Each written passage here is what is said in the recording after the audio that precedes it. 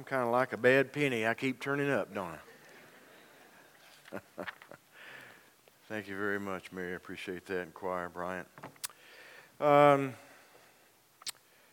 get your Bibles out. Let's go ahead and start there. Acts chapter 1. Let's just start with Acts chapter 1, and we're only going to read one verse, and then I'm going to preach, teach, speak, whatever you call this. I've been in revival all week in a little place called Fairfax. Well, actually, a place called Sycamore. Any of you know where Sycamore is? Oh, you do? Yeah, okay. Yeah. Oh, really? Yeah. Well, I was in there in revival at Bethel Baptist Church Monday through Wednesday night, and just got back in Thursday, and discovered that we had friends from Nashville that worked with Lifeway years ago. They were there, and so we entertained them until last night at 10 o'clock. And so anyway, you just take it from there. Will you? You know what to do with it. Acts chapter 1, verse 8. But you will receive power when the Holy Spirit has come upon you, and you will be my witnesses in Jerusalem and in all Judea and Samaria and to the end of the earth. I want you to read this with me. And where it says you, I want you to read it and say I. It should be on the screen. Would you read it with me? Here we go. But I will receive power when the Holy Spirit has come upon me, and I will be His witnesses in Jerusalem and in Judea and Samaria and to the end of the earth. This is the word of the Lord. Let's pray. Our Father and our God, I pray that you'll take the music, the prayers, the Sunday school classes, the preparation, the study, everything, God, that you have orchestrated in this church and in the individual lives of every member of this church. And God, that you will use them for your kingdom purposes. For God, truly we exist for your purposes. So we ask you, God, now to use the teachings to accomplish your will in the lives of the people called Highland Park Baptist Church. And we'll be careful to give you all the praise because we do confess Jesus is Lord. And now if you would join me as praying as Jesus taught his disciples to pray, Our Father, who art in heaven, hallowed be thy name. Thy kingdom come, thy will be done on earth as it is in heaven. Give us this day our daily bread, and forgive us our trespasses, as we forgive those who trespass against us. And lead us not into temptation, but deliver us from evil. For thine is the kingdom, and the power, and the glory forever. And all God's people said, Amen, amen. Several words in there. First of all, the context is this is as Jesus is returning to heaven. He's already done teaching and preaching for 3 years of ministry. And then he was crucified for our sins. He was raised from the dead 3 days later. And then there was a period of 40 days where Jesus walked and talked with his disciples. And according to verse 3, it says he was talking about the kingdom of God. That's what he was talking about the rule of God.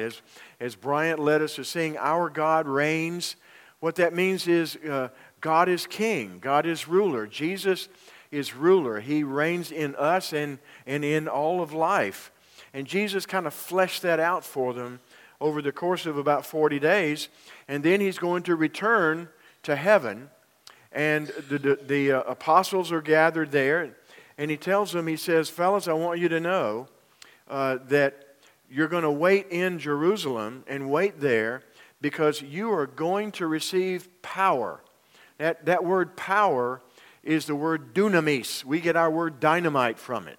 But it actually is not so much explosive as it is ability or capability. You know, when he's saying you will receive power and you will be my witnesses, he's saying the Holy Spirit of God the Holy Spirit, the third person of the Trinity, God the Father, God the Son, God the Holy Spirit. He says God the Son is returning to sit at the right hand of God the Father, but God the Spirit is going to come and live in you. You who are the people of God. Matter of fact, Paul says if you don't have the Spirit of God, you don't belong to Christ. So every believer has the Holy Spirit who gives us the power to be His witnesses in Jerusalem, Judea, Samaria, and the other parts of the earth. It's kind of, we might compare it to saying here in Charleston and in South Carolina, the United States, and maybe in other cultures that are around us, and also to the ends of the earth. We are to be His witnesses. And notice, He didn't say you might be, you could be, you should be, or you ought to be. He says you will be. So if you're a born-again Christian, if you are counting on Jesus for your relationship to God and for your entrance into heaven, He says, before you get there, you are a witness of Jesus Christ right now. It's not you could be, you ought to be. It's you are right now. I suspect that many of us probably needed to hear the song that Mary played. People need the Lord, because Kurt's opinion, many churches don't operate as if people need the Lord. It's quite often that, the idea of sharing our faith with someone, literally being a witness, telling other people about Jesus, it may be something on our list of things we ought to do, but it's like number 12. Or maybe number 15 or somewhere in that. All around the country now, particularly in a lot of places where I've been lately, and some of the stuff I'm involved in with our denomination in the state and with our denomination nationally and otherwise, everyone is praying for revival or for renewal or revitalization in the church of Jesus Christ.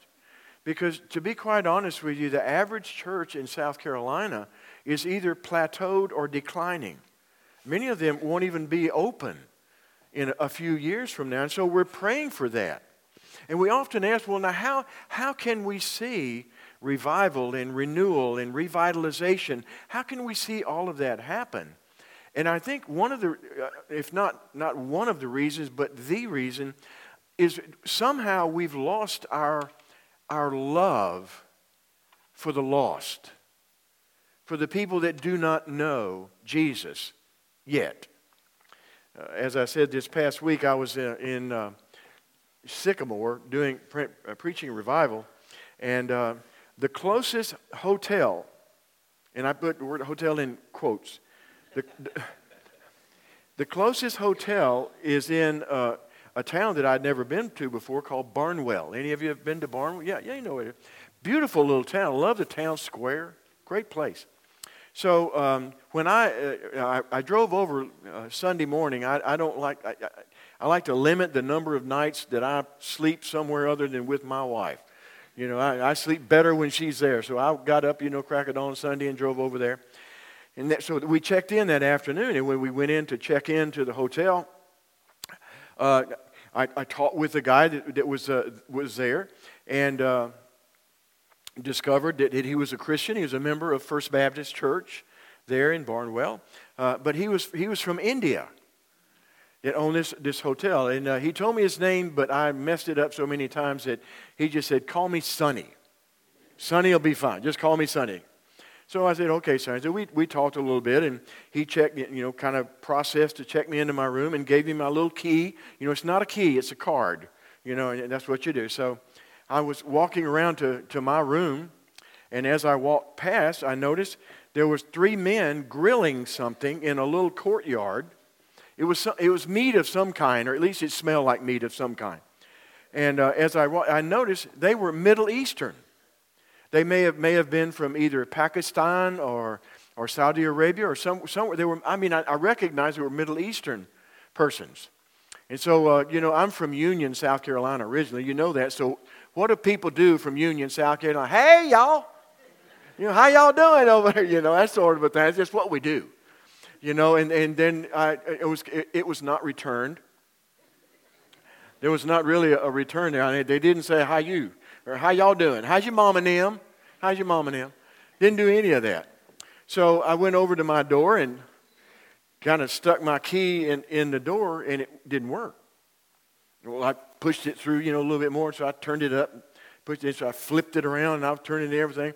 So I turned around to the three Middle Eastern guys. I said, did any of y'all's doors do this too? I mean, it was probably that good a grammar. Did any of y'all's doors do this too? And once again, they just stared at me and pointed to the office. You need to go to the office. That's really. But about that time, the door opened of the room I was trying to get into. And there was a huge man there and said, can I help you? And I said, well, no, this is my room. And see, it's the same number. This is my room. Yeah, okay, brother. It's yours, man. No problem there. So I walked back around to go to the office to tell them.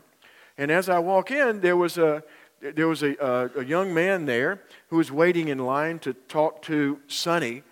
And so once again, hey, how you doing? I'm fine. Why you ask me that?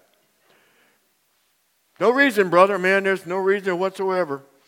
I said, where are you from? He said, Germany. Oh, what are you doing in America? And he told me what he was doing. There's something. So by the time I said, my word. So I finally got my key fixed, and I'm walking back to my room, and I'm passing by the three Middle Eastern guys who were staring at me as I walked. And I'm wondering about the big guy in the other room, wonder what he's thinking, because they put me in the room next to him. And then I wondered about the German guy around there. And it reminded me of a personal experience when I was in Cairo, Egypt once. Well, I've been there more than once, but one time I was there. And back then, in my younger days, I ran. And wherever we went, I liked to get out and run to learn where I was. And I got lost in Cairo. If any of you have ever even been there or seen it, that's the biggest city in the world. And it was huge. And I got lost, and I really did. And I almost panicked. Now, the reason that I panicked was everybody that I went to talk to didn't speak my language. And they didn't look like me. And I looked around trying to say, is there anybody here like me? And there was no one there like me. And I almost panicked. And finally, some guy came over that spoke English and said, can I help you? And I said, well, I can't. And so he helped me get back to my hotel. Well, that's how I felt Sunday afternoon. I said, is there anybody here like me? Is there anybody from my culture that is here? And there wasn't. And so it kind of made me a little bit unnerved. I was a little bit uncertain. And when I went into my room, this is, I do confessional preaching. Those of you that don't know me, I'll tell you, everybody that's ever heard me speak knows that I'm messed up. But we know that. I just go ahead and tell you what it is so you won't be surprised when you hear about it. But I went to my room and checked. I wanted to know how many locks did that door have. I did. I'm looking thinking, well, now that one doesn't look very strong. And that's the kind of the way that I was. I was uncertain. I was unsure. And we men don't normally admit this, but I think I was afraid. That night I preached at the church, and then the next morning when I got up to have my time alone with the Lord convicted me. And here's what He convicted me of. Never once did I wonder if any of those people knew Jesus. Never once. The primary concern of my life was my own safety, my own well-being, and locking my door. But I never once wondered, I wonder if he knows Jesus. I wonder if he or she. I didn't think about those things. And as I thought through that, I said, Lord, why is that? You see, I believe, Kurt, you shall receive power when the Holy Spirit comes upon you.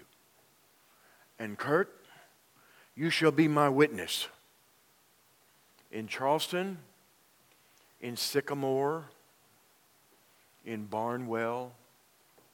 among people that are like you, among people that are not like you, and wherever you will be my witnesses. So I confess my sin. I repented of that sin, of failing to even think about whether they knew Jesus or not. Of course, the question that came to me then was, why do we preachers have to tell people, y'all, get out there and go tell people about Jesus? Why do we have to have sermons based on witnessing because we're not doing it? Well, why are we not doing it? Why do we regard witnessing for Jesus as a chore or a task or a duty? Well, I have a little continuum that anything worthwhile doing, I think I start doing it because I have to, and then I do it because I ought to. Pretty soon I'll do it because I need to. But the ones that I continue doing are the ones that I want to and the things I love to. I can remember when I would witness because the preacher said I was supposed to. I can remember witnessing because I was doing something else and a little voice said, well, you know you ought to be witnessing. Okay, I'll go witness. Or then, whenever I'd lead somebody to Christ, it made me feel better. And I think, I need to get out there and lead somebody to Jesus so I'll feel better. Have to, ought to, need to. I think, Kurt's opinion, just my opinion, I think it's because we have begun to look at witnessing. And when I say we, I'm talking about the Christian church. I think we've begun to look at witnessing more, as I said, a duty, a responsibility, a chore, some of those sort of things. This past week, as I was preparing for this message, I ran across, in my personal time, two verses in Isaiah 43. Amber, can I look at verse 10 first, please? Isaiah 43:10. Here's what it says. You are my witnesses, declares the Lord. Is that up there? Yeah. You are my witnesses, the Lord's declaration. Oh, okay, that's Holman Christian Standard. That's a nice translation. We'll use that one. You are my witnesses, the Lord's declaration, and my servant whom I have chosen, so that you may know and believe me and understand that I am He. No God was formed before me, and there will be none after me. Now this was written 600 years before Jesus was born. This was written to the Hebrew people. God said to the Hebrew people, to the Jewish people, you will be my witnesses because I'm God. And He told them. But for some reason, the Hebrew people didn't accept this mandate to be a witness. They created a religion, and anybody that wanted to know about it, they'd tell you how you could get into it. But the idea of being His witnesses and going places and telling people about Jesus, we know historically that it didn't happen. Now can I see verse 4?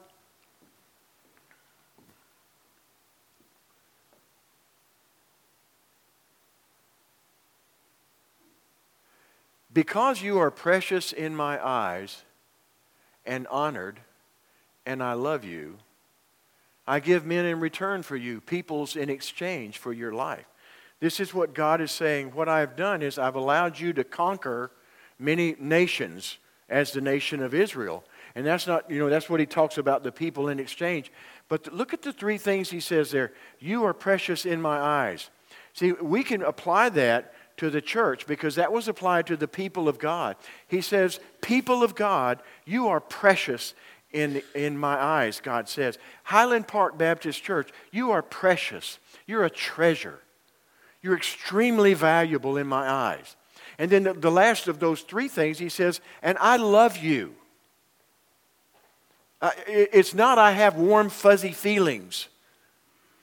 I'm concerned about you, and I blessed you, and I want to care for, and I'm concerned for your welfare. That's the word we translate the word shalom sometimes to mean just peace, but what it means is well-being. And God is concerned with your well-being. But look at that middle phrase there. Because you are precious, and it's literally, using my grammar, I think correctly, because you are honored. And when I read that, I said, well, he's talking about God needs to be honored. But then I said, no, and I went and checked it out. I wasn't a Hebrew scholar, but I studied a little bit, and I found out that he's still talking about the people of God. He says, the people of God are honored. And I said, well, why are we honored? Because God chose us. Because God said, I have decided, and I realize I'm Kurt Bradford translation, God is saying, I have decided to redeem the world rather than to punish it. I have decided to save the world. I have decided that rather than punishing them for years and years and decades and millennia of sin, I've decided to take their punishment on myself, and I'm going to do that in my Son Jesus. And those of you who have been saved, it is an honor to be a witness. It's not a chore or a privilege or responsibility as much as it is an honor. Paul even said in 2 Corinthians 5, he said that therefore we are ambassadors for Christ. I thought about, our own governor was an ambassador to the United Nations, I took some friends that were visiting from Nashville to Boone, is it Boone Farms or Boone Hill? Boone Hill's wine, right? Hey, I wasn't saved for a while. I remember those names. I think that was what the quality of Ripple. I think you could buy 6 gallons of wine for $1.50. There's that kind of thing. But we took these friends to Boone Farm, and we found out that several of the people that had lived there had been ambassadors. One of them was an ambassador to the Netherlands. And I'm thinking, now can you imagine that the governor or the president says, we would like you to be the ambassador to a nation. Would you seriously go like this? Oh, do I have to? No, get somebody else. I don't want to be that. Wouldn't you consider it an honor to be asked to be the ambassador? Jesus says, you are his ambassadors. You are his witness. He doesn't have a plan B. He doesn't have another group of people over here that they're going to be the ones who are going to be the witnesses. He's decided that he's going to use you and me. He's decided to work through ordinary people like you and I to be his witnesses. So what do we need to do to actually become those witnesses? There's a couple of things we need to think about. Obviously, we need to pray about it. I discovered this past week when I was praying, I keep a prayer journal of what I'm praying about, so I know when God answers it, I'll go write it down or whatever. But I was looking back over my prayer journal, and what I discovered was I pray more for my family, my grandchildren, my children, my grandchildren, my friends, for people that are sick, that I know. I have a friend now that's under hospice care. I pray for him. I pray for churches. I pray for pastors. I pray for your pastor search committee. I pray for all of those things. But one of the few things I pray for, one of the things that's the fewest, the lost. I rarely pray for the lost. I'm a pastor. I've done this 45 plus years. And I'm looking back over there and I'm thinking, and all of those other things need to be prayed for. They really do. I'm not saying don't pray for those things. I'm just saying, what about the lost? Most of our prayer meetings, our Wednesday night prayer meetings among Baptist churches, there's a list. And every now and then there'll be someone who's lost. So, if we're not praying that the lost will be saved, who is? Because they're not. We're the ones. So that's the first thing. Second, 2 things I want to just show you here. We witness, number 1, by living what Jesus taught. When we live what Jesus taught, we are actually witnessing. We are. Bryant referred to it earlier. When you decide to be a joyful person, or you decide to be kind, or when you decide to absorb more pain than you inflict, when you decide to crucify bitterness and unforgiveness in your life, when you decide to be gentle or kind, or those kind of, God uses that. God uses every bit of that, because the way that we live actually is a witness. But we also witness by serving other people. You know, this church has a reputation of serving. I think of, just the many things that you mentioned this morning, the Samaritan's Purse that you're going to be doing, the Latchkey Ministry. Every one of those things is a witness. You know, when you serve other people, and especially when you serve other people expecting nothing in return. See, many of us serve because we're expecting somebody one day to serve us back. It's almost a reciprocal arrangement. I tell you what, I'm going to serve you a while. Now you promise you'll serve me? That's not a good motive for serving. Serving ought to be, I am serving you not because I expect anything back. I'm serving you because that's what people that are called disciples of Jesus do. That's who we are. That's who we are. I am a born-again disciple of Jesus who is a witness and a servant. We serve because disciples of Jesus serve. That's what we, and every time you do that, you're planting a little seed in the heart or the life of that teenager, or maybe that person at work, where you go in and you help that person at work. You know, whenever, or that person that is really caught in sin. Recently, somebody that I knew from my high school days committed a grievous sin and is probably going to go to prison. And I know that most people kind of, let's stay as far away as we can. I'm thinking, give me his number. I'm calling you, hey, my brother, heard what happened. I'm really sorry, but I just want you to know I'm praying for you. I just want you to know I love you and I'm praying. What can I do for you? I wasn't saying what you did was not wrong. I didn't go there. But I said, how can I serve you? You see, I think that when we do that, I think the world is used to conditional everything. I'll serve you if you serve me. Or how about this one? I'll serve you if you'll come to my church. Or I'll give you food if you promise you'll come to church Sunday. Or this one, we did a thing, I don't know how long ago, probably 15 or 20 years ago, called Convoy of Hope. And we held it downtown, and it was giving away food and clothing. It was a big deal. That's like 5,000 or 6,000 people came.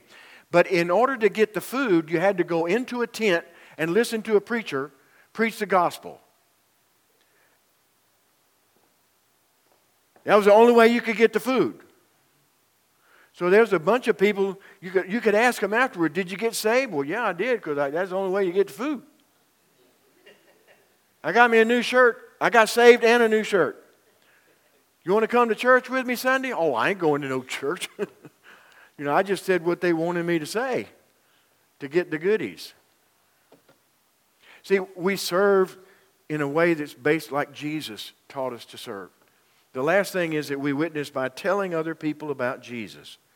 Listen, if all we ever do is live a life that's like the life Jesus taught, and if all we ever do is serve, and I'm saying do both, but if we never tell them about Jesus, they may think that we're just a really cool member of the Civitan Club,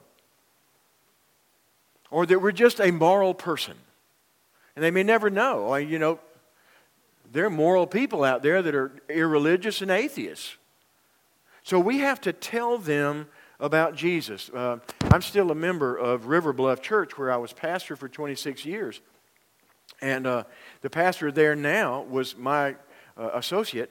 And he just recently challenged our church to accept responsibility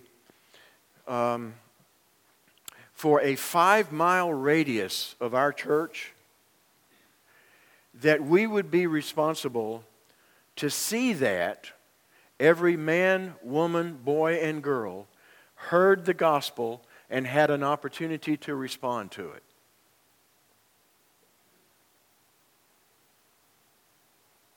That's pretty big. What if Highland Park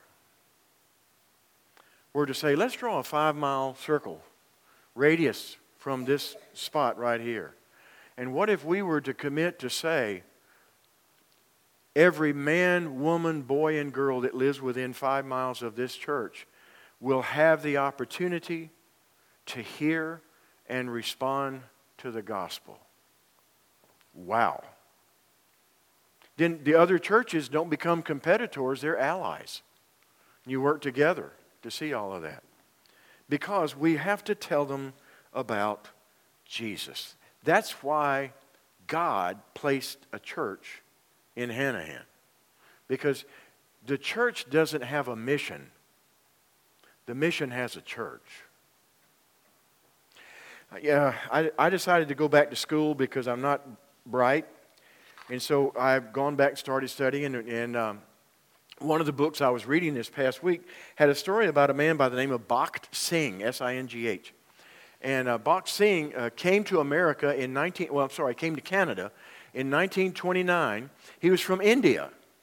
And Bakht Singh came here to pursue a agricultural engineering degree at the University of Winnipeg. And while he was there, it was 1929, and I don't know, those of you that know the history, that's the big crash, the Great Depression.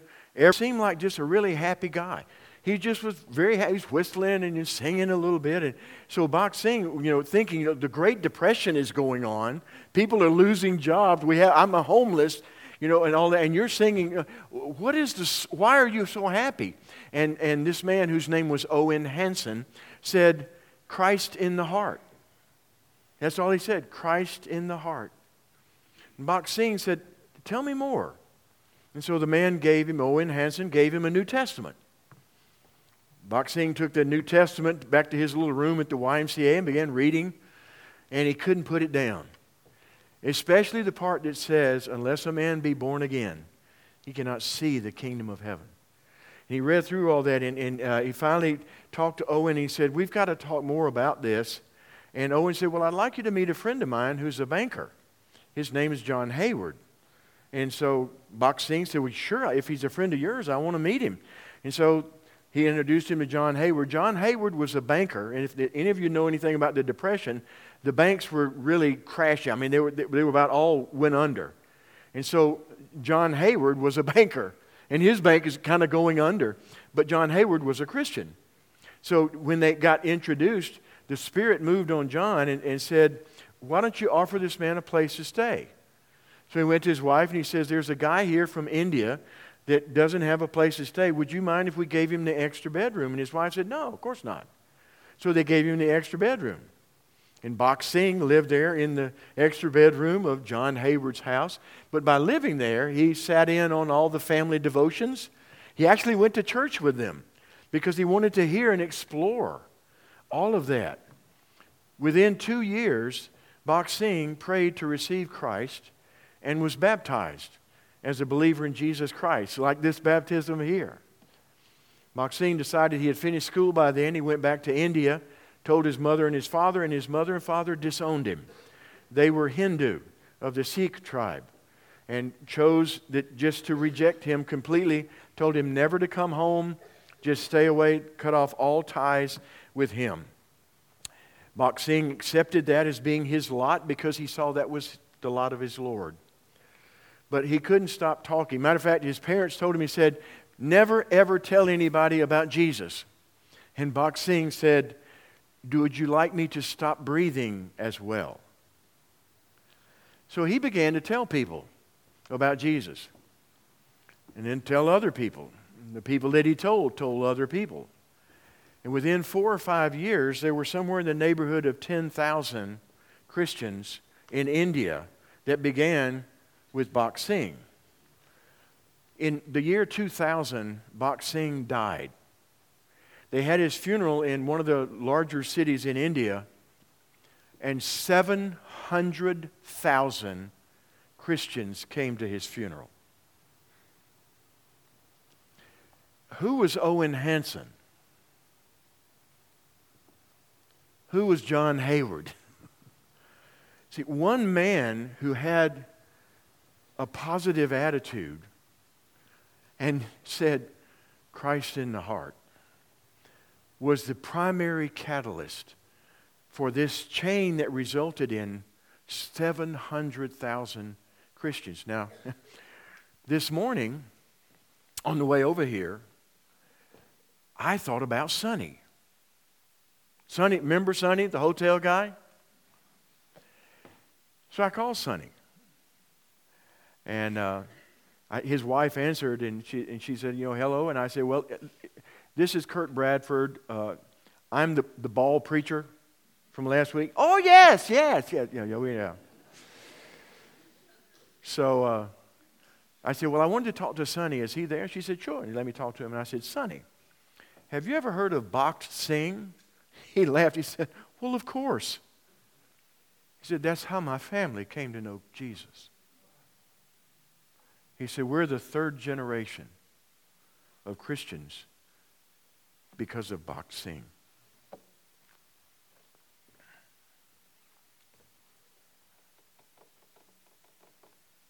What are you going to do with that?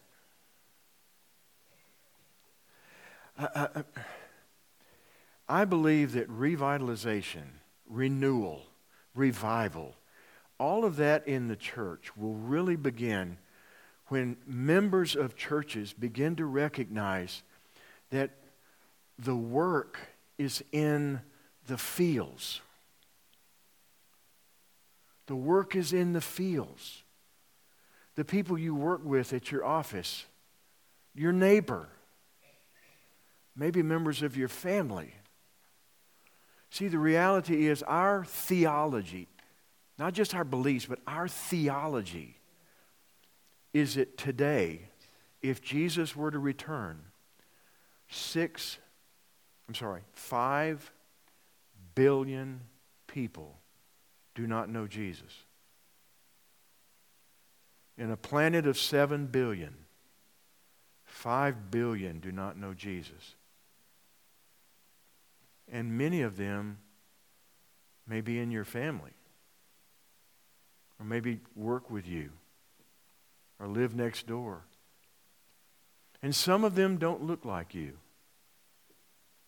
And some of them may make you a little bit anxious. But these are the ones for whom Christ died. Show me a person Jesus didn't die for. For it is not the will of my Father that any should be lost.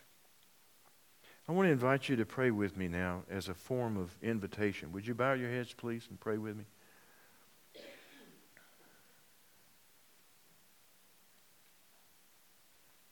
I'm going to pray 3 prayers. And if this is your prayer, you can just say at the end of it, me too. You don't follow along with each word saying, well, I didn't know what I was praying for. I want you to listen to what I pray, and then you just say to the Lord, me too. If that's what you want to do.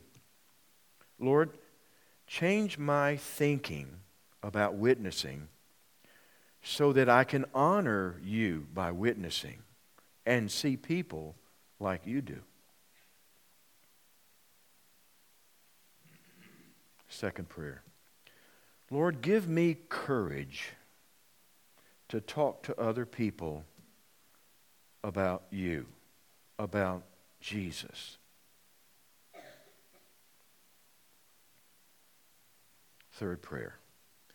Lord, use this church to reach this community and the world for Jesus Christ.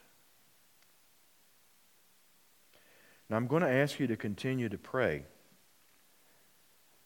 but I'm going to ask you that if you prayed any one of those 3 prayers, I'm going to ask you if you would stand.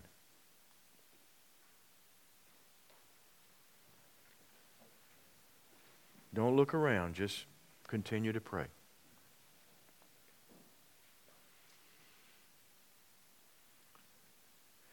Lord Jesus, you see your people standing before you.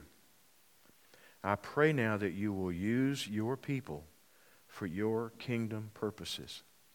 I pray, God, that this will not be just an emotional commitment at the end of a church service, but that it will be a genuine commitment that they're making because they are prompted by your Holy Spirit and your Word, and because we are learning to love people, because we're beginning to really believe that people need the Lord. So I pray this all in your name, Lord Jesus. Amen. Would you all stand, please? And Bryant, are you going to lead us in a song now? And I want to invite you that if you're here today and you've never committed your life to Christ, or you feel like you need to recommit your life to Christ, or maybe you want to join this church, these fine folks, they have a better preacher than me, a better pastor right now, and he'll be the guy that really is nice to you. I'm the one telling you need to go witness to it.